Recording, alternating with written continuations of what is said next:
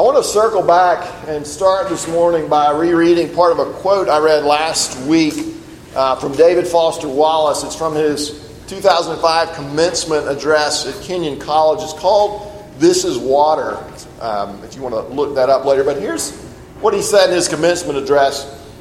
Here's something that's weird but true. In the day-to-day trenches of adult life, there is actually no such thing as atheism.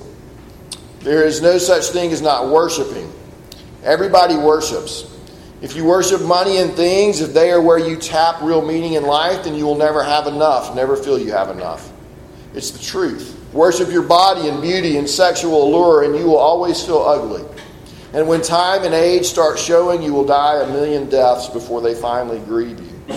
Worship power, you will end up feeling weak and afraid, and you will need ever more power over others to numb you to your own fear. Worship your intellect, being seen as smart, and you'll end up feeling stupid, a fraud, always on the verge of being found out. But the insidious thing about these forms of worship is not that they're evil or sinful, it's that they're unconscious. They are default settings.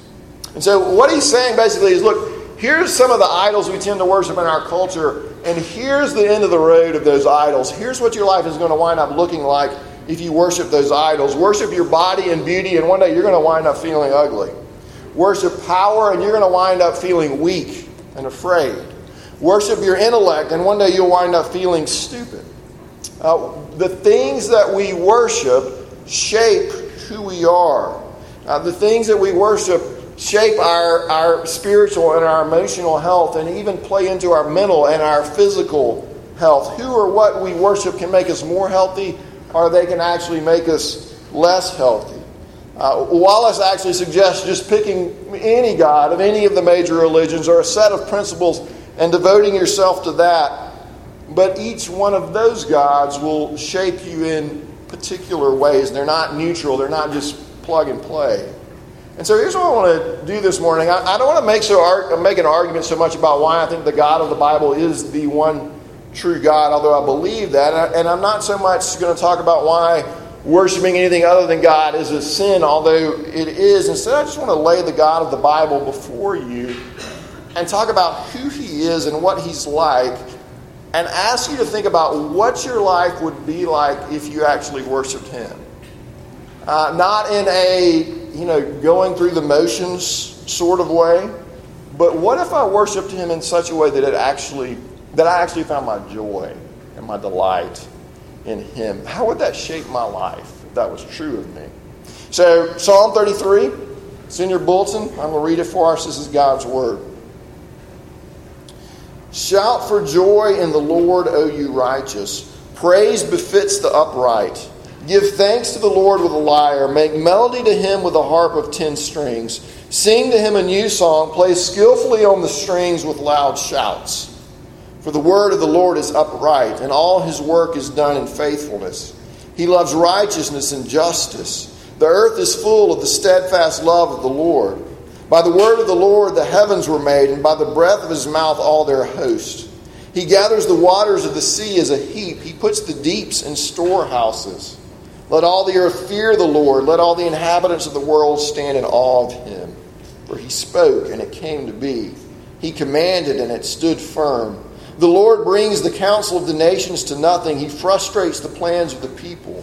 The counsel of the Lord stands forever, the plans of His heart to all generations.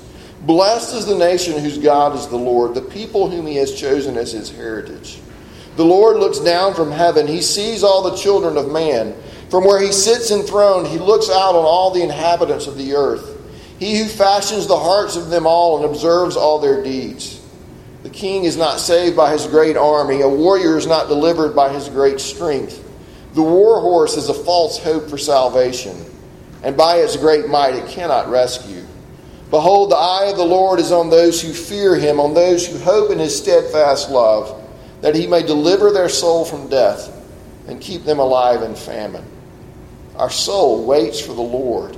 He is our help and our shield, for our heart is glad in Him because we trust in His holy name. Let your steadfast love, O Lord, be upon us, even as we hope in You. Let me pray for us.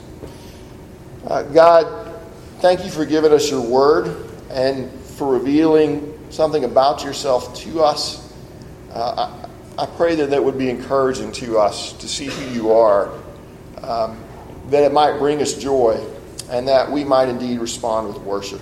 We ask in Christ's name, amen. Well, the first thing you see in this text is something of a call to worship in the first three verses.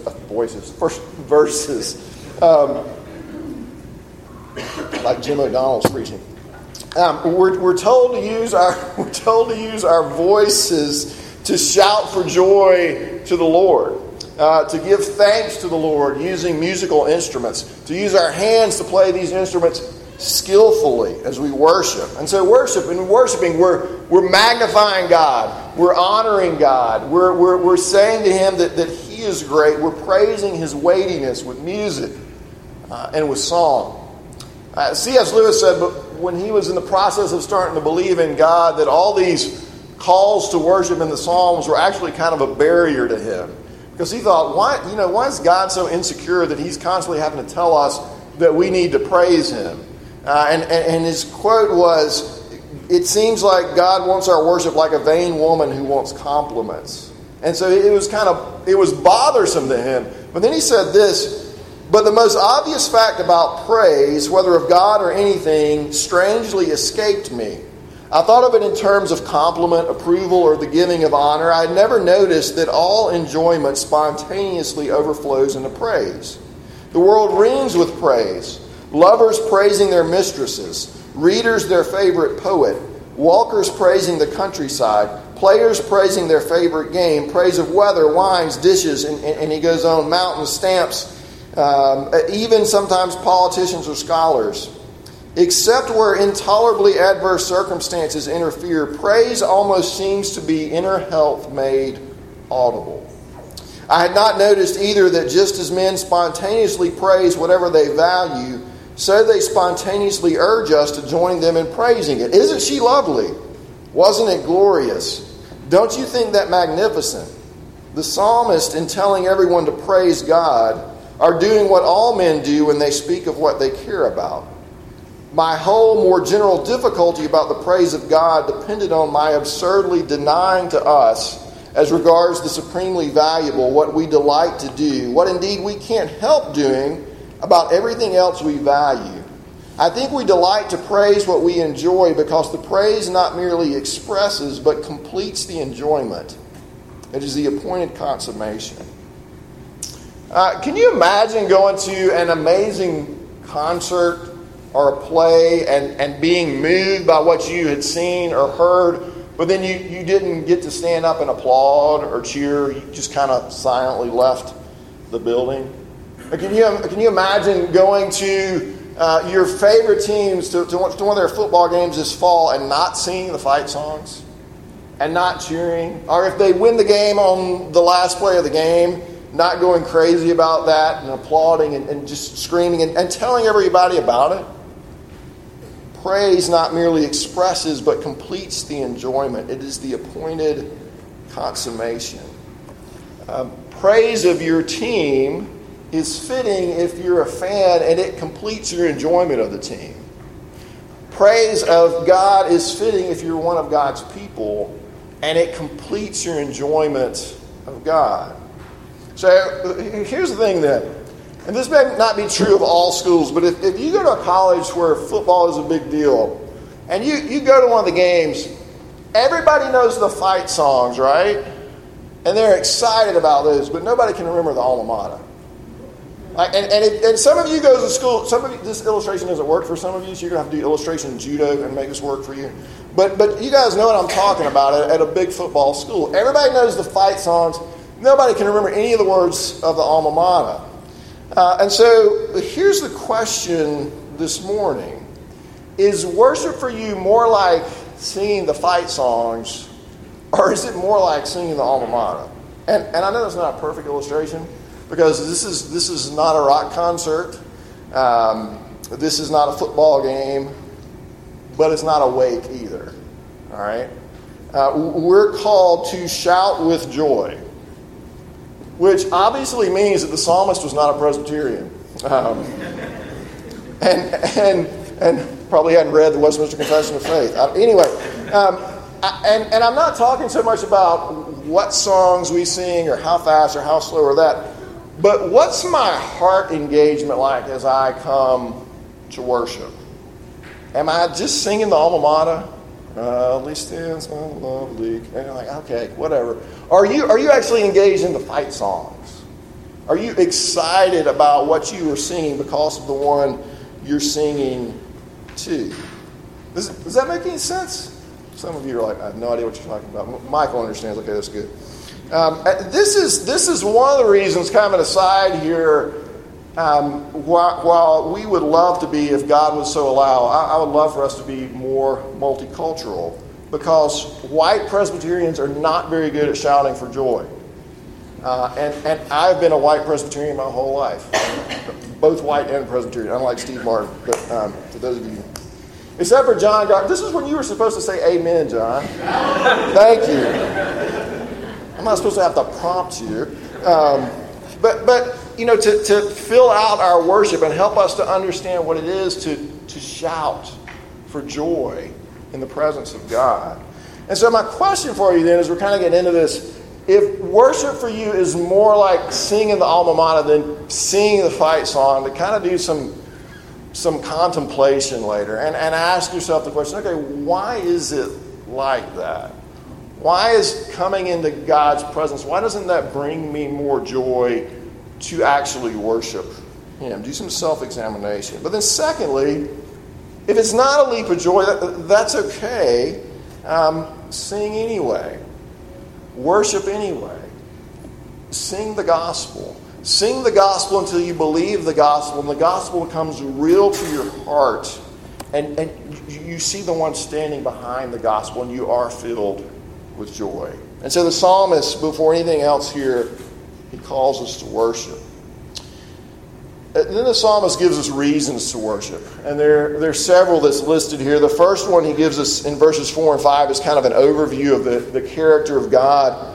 For the word of the Lord is upright, and all His work is done in faithfulness. He loves righteousness and justice. The earth is full of the steadfast love of the Lord. God's word is upright, and that reflects who He is. He is upright. He is full of integrity. The work He does in faithfulness. He's reliable. He's faithful to His promises. He loves righteousness and justice. The earth is filled with His steadfast love, or His unfailing love. What would my life look like if I worshiped a God of unfailing love? We sing the song sometimes, I will not fear though darkness come abroad o'er all the land, if I may only feel the touch of His own loving hand. And though I tremble when I think how weak I am and frail, my soul is satisfied to know that His love can never fail.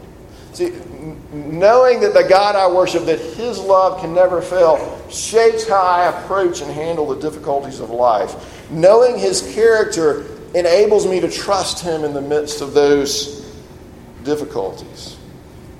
You guys may have noticed recently the internet outrage machine kicked in, as I guess it does almost daily, but there was a Chicago Cubs game, and a coach pitched a ball to a kid in the stands, and the kid dropped the ball, and it rolled under his seat there, and the guy behind him picked it up and handed it to his wife, and they took a picture with her, and they didn't give it back to the kid.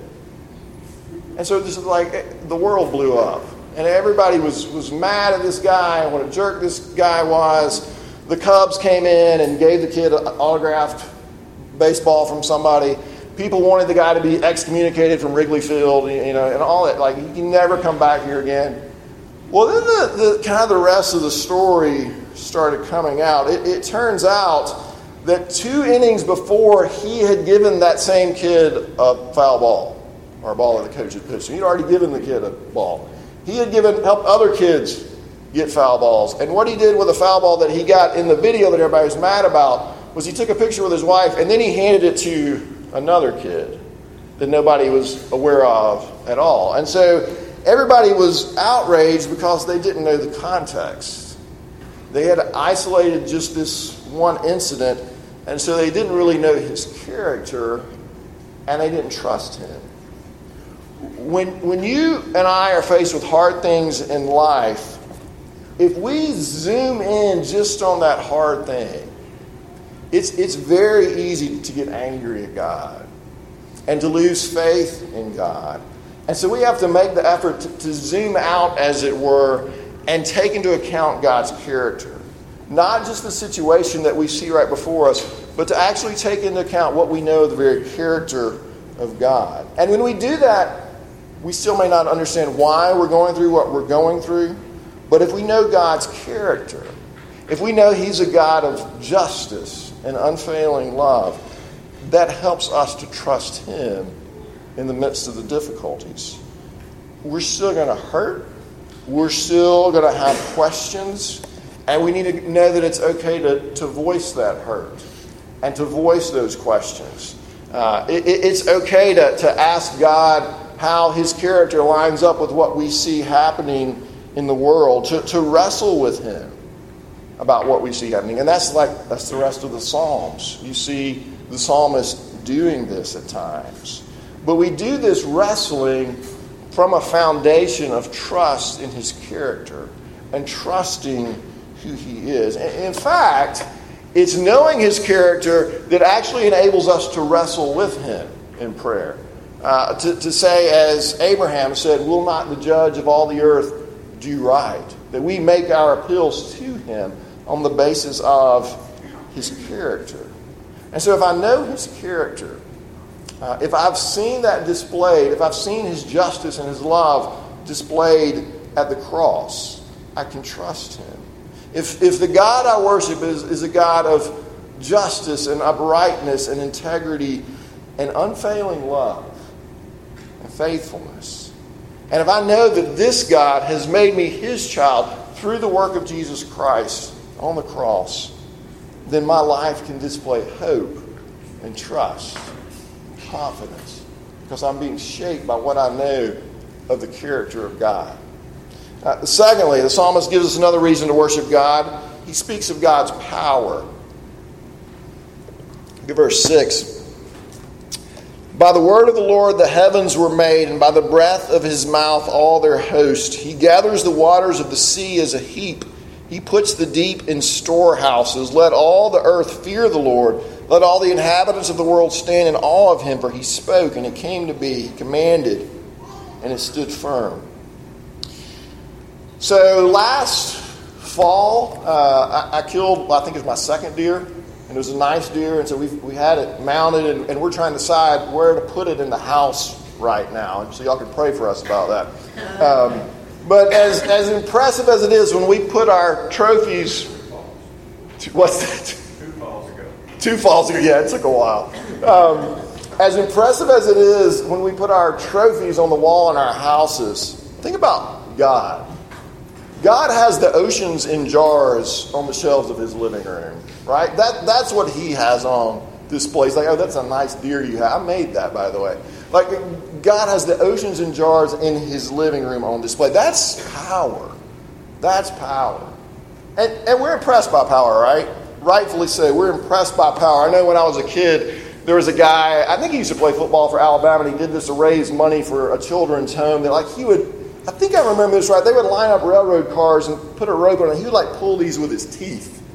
Okay, just drag them. I don't remember how many there were. There were a lot. Okay, that's powerful. We're impressed with power. And having power is not necessarily a bad thing because, right, powerful people can do great things. Andy Crouch says that human flourishing requires the exercise of true power. Power that has been on creating the best environment for someone or something to thrive. And then he tells a story of an African-American painter by the name of Henry Tanner, who was a believer. And he painted a painting called The Banjo Lesson. And it's the painting of a young African-American boy sitting in the lap of an older black gentleman. And he's got a banjo, and he's teaching him to play the banjo.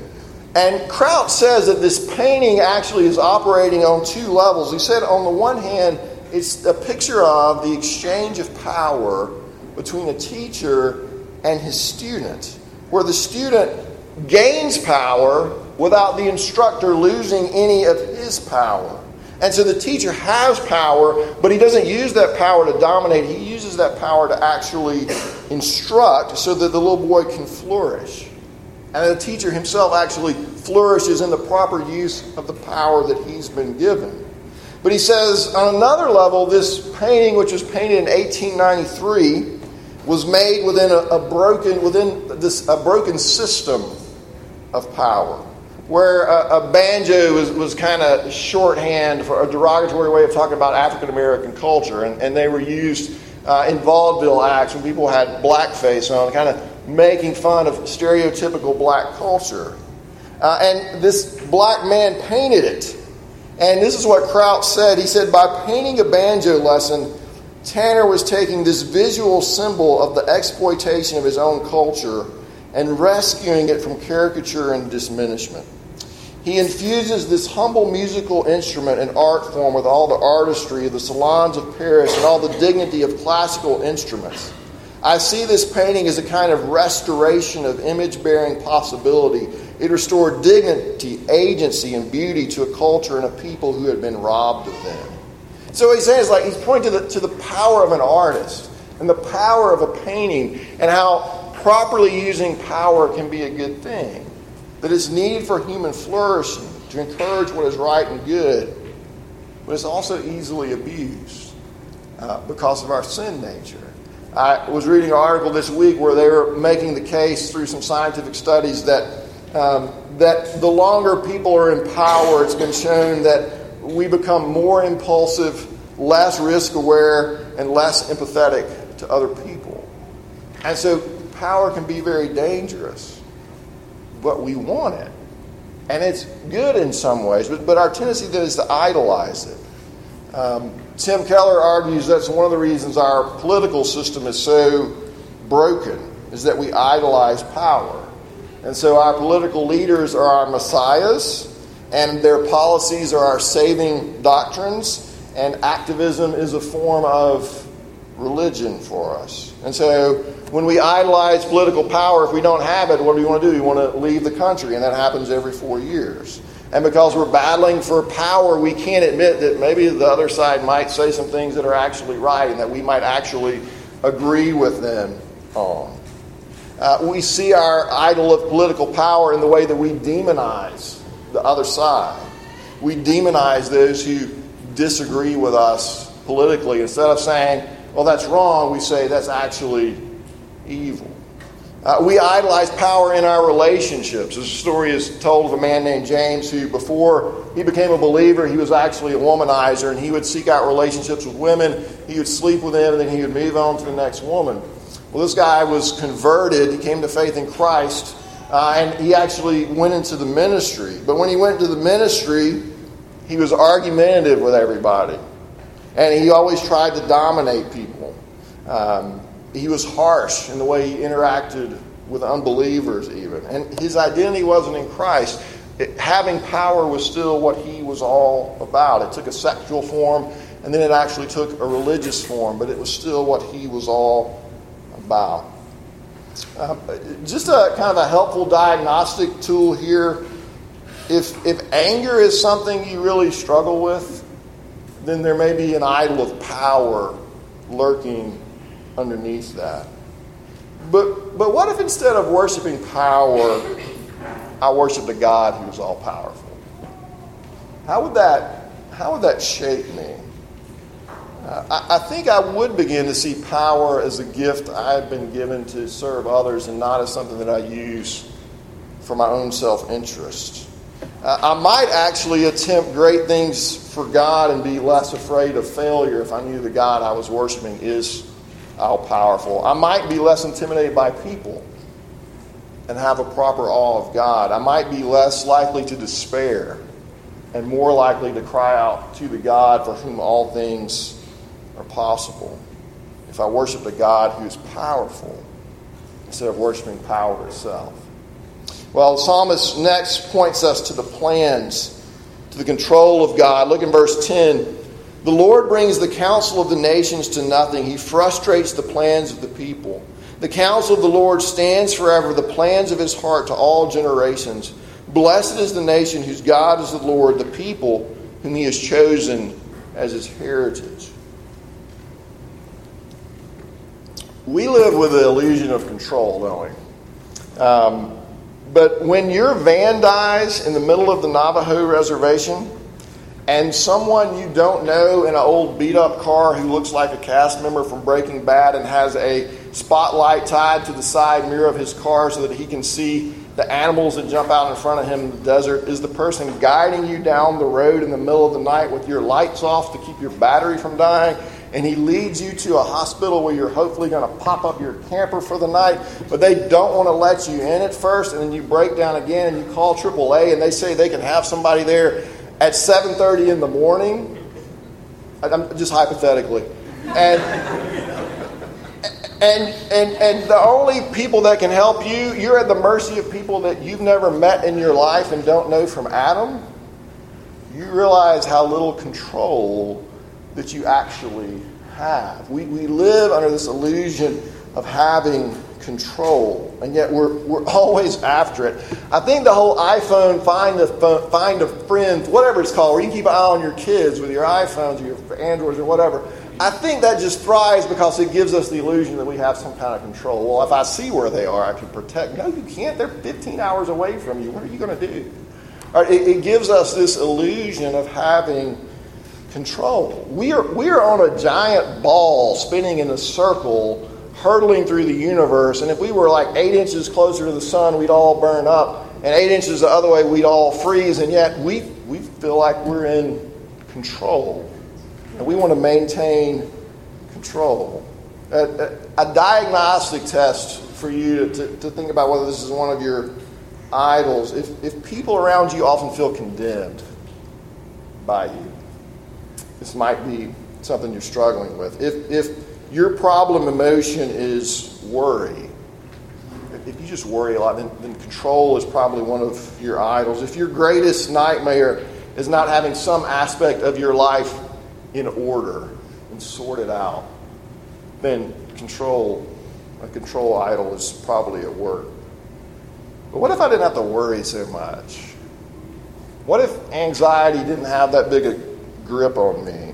What if instead of trying to gain control, I worship the God who is in control? How would that shape my life and my thought processes every day? Fourthly, the psalmist points us to a God who sees all. And I'm not going to read all this. I know this is kind of long. I think the implication in saying that he sees all is saying that he sees all and he evaluates what he sees. He sees what we're really like. That's terrifying to us, for another person to see what we're really like. Because we live for the approval of other people. We want people to like us. And in our 24-hour, always online world, we can begin to feel like we're constantly being evaluated by everyone around us. Bo Burnham is a stand-up comic who made it big in the early days of YouTube, and he struggles with anxiety and panic attacks. And this was written about him recently. Toward the end of Make Happy, he asked, "What's the show about?" He crouches at the edge of the stage and he says this: "It's about performing. I try to make my show about other things, but it always ends up becoming about performing. Social media, it's just the market's answer to a generation that demanded to perform. So the market said, here, perform everything to each other all the time for no reason. It's prison. It is horrific." Staring down at the audience, he says, "If you can live your life without an audience, you should do it." And shortly afterwards said he abandoned stand-up comedy for 2 years just to live his life without an audience. We feel like we're always on. We're always having to perform. We always need approval. What if I knew that the only one whose approval mattered was God? What if I actually lived my life before his face and not the face of my peers and everyone around me? What if I knew that when I failed him, and even when he corrected me, he would still welcome me and never quit loving me? What if I knew that I always was going to be welcomed at his house and at his table because I'm accepted in Christ? What if I knew that Christ had gained for me eternal approval from the Father? What if I knew that? What if I worshiped that God? How would that shape me? And then finally, the psalmist points us to the God who saves. And I will read this. The king is not saved by his great army. A warrior is not delivered by his great strength. The war horse is a false hope for salvation, and by its great might it cannot rescue. Behold, the eye of the Lord is on those who fear him, on those who hope in his steadfast love, that he may deliver their soul from death and keep them alive in famine. The psalmist points us to a God who saves. I'm just going to read this pretty much without comment. This is from an op-ed piece in the New York Times this week called "The Podcast Bros Want to Optimize Your Life." And this is how it goes. Do you want to optimize your life? Start your morning with a kale garlic ginger smoothie, or better yet, meditate and fast until noon. Next, hit the gym for your mixed martial arts workout and take a cold shower to activate your immune system. Then plan this summer's vision quest. Maybe you'll head to the jungles of Peru where a shaman will brew you some mescaline-laced psychedelic tea. Don't worry, the intense nausea means you're grasping new dimensions of reality. Next, read a book on evolutionary psychology to remind yourself that you're just a social primate with genetically programmed urges. Then read some Stoic philosophy to control those urges. Take ownership of your day, and soon enough you'll be a millionaire running your own lifestyle coaching empire. Over the past few years, the podcasters have become a significant cultural phenomenon.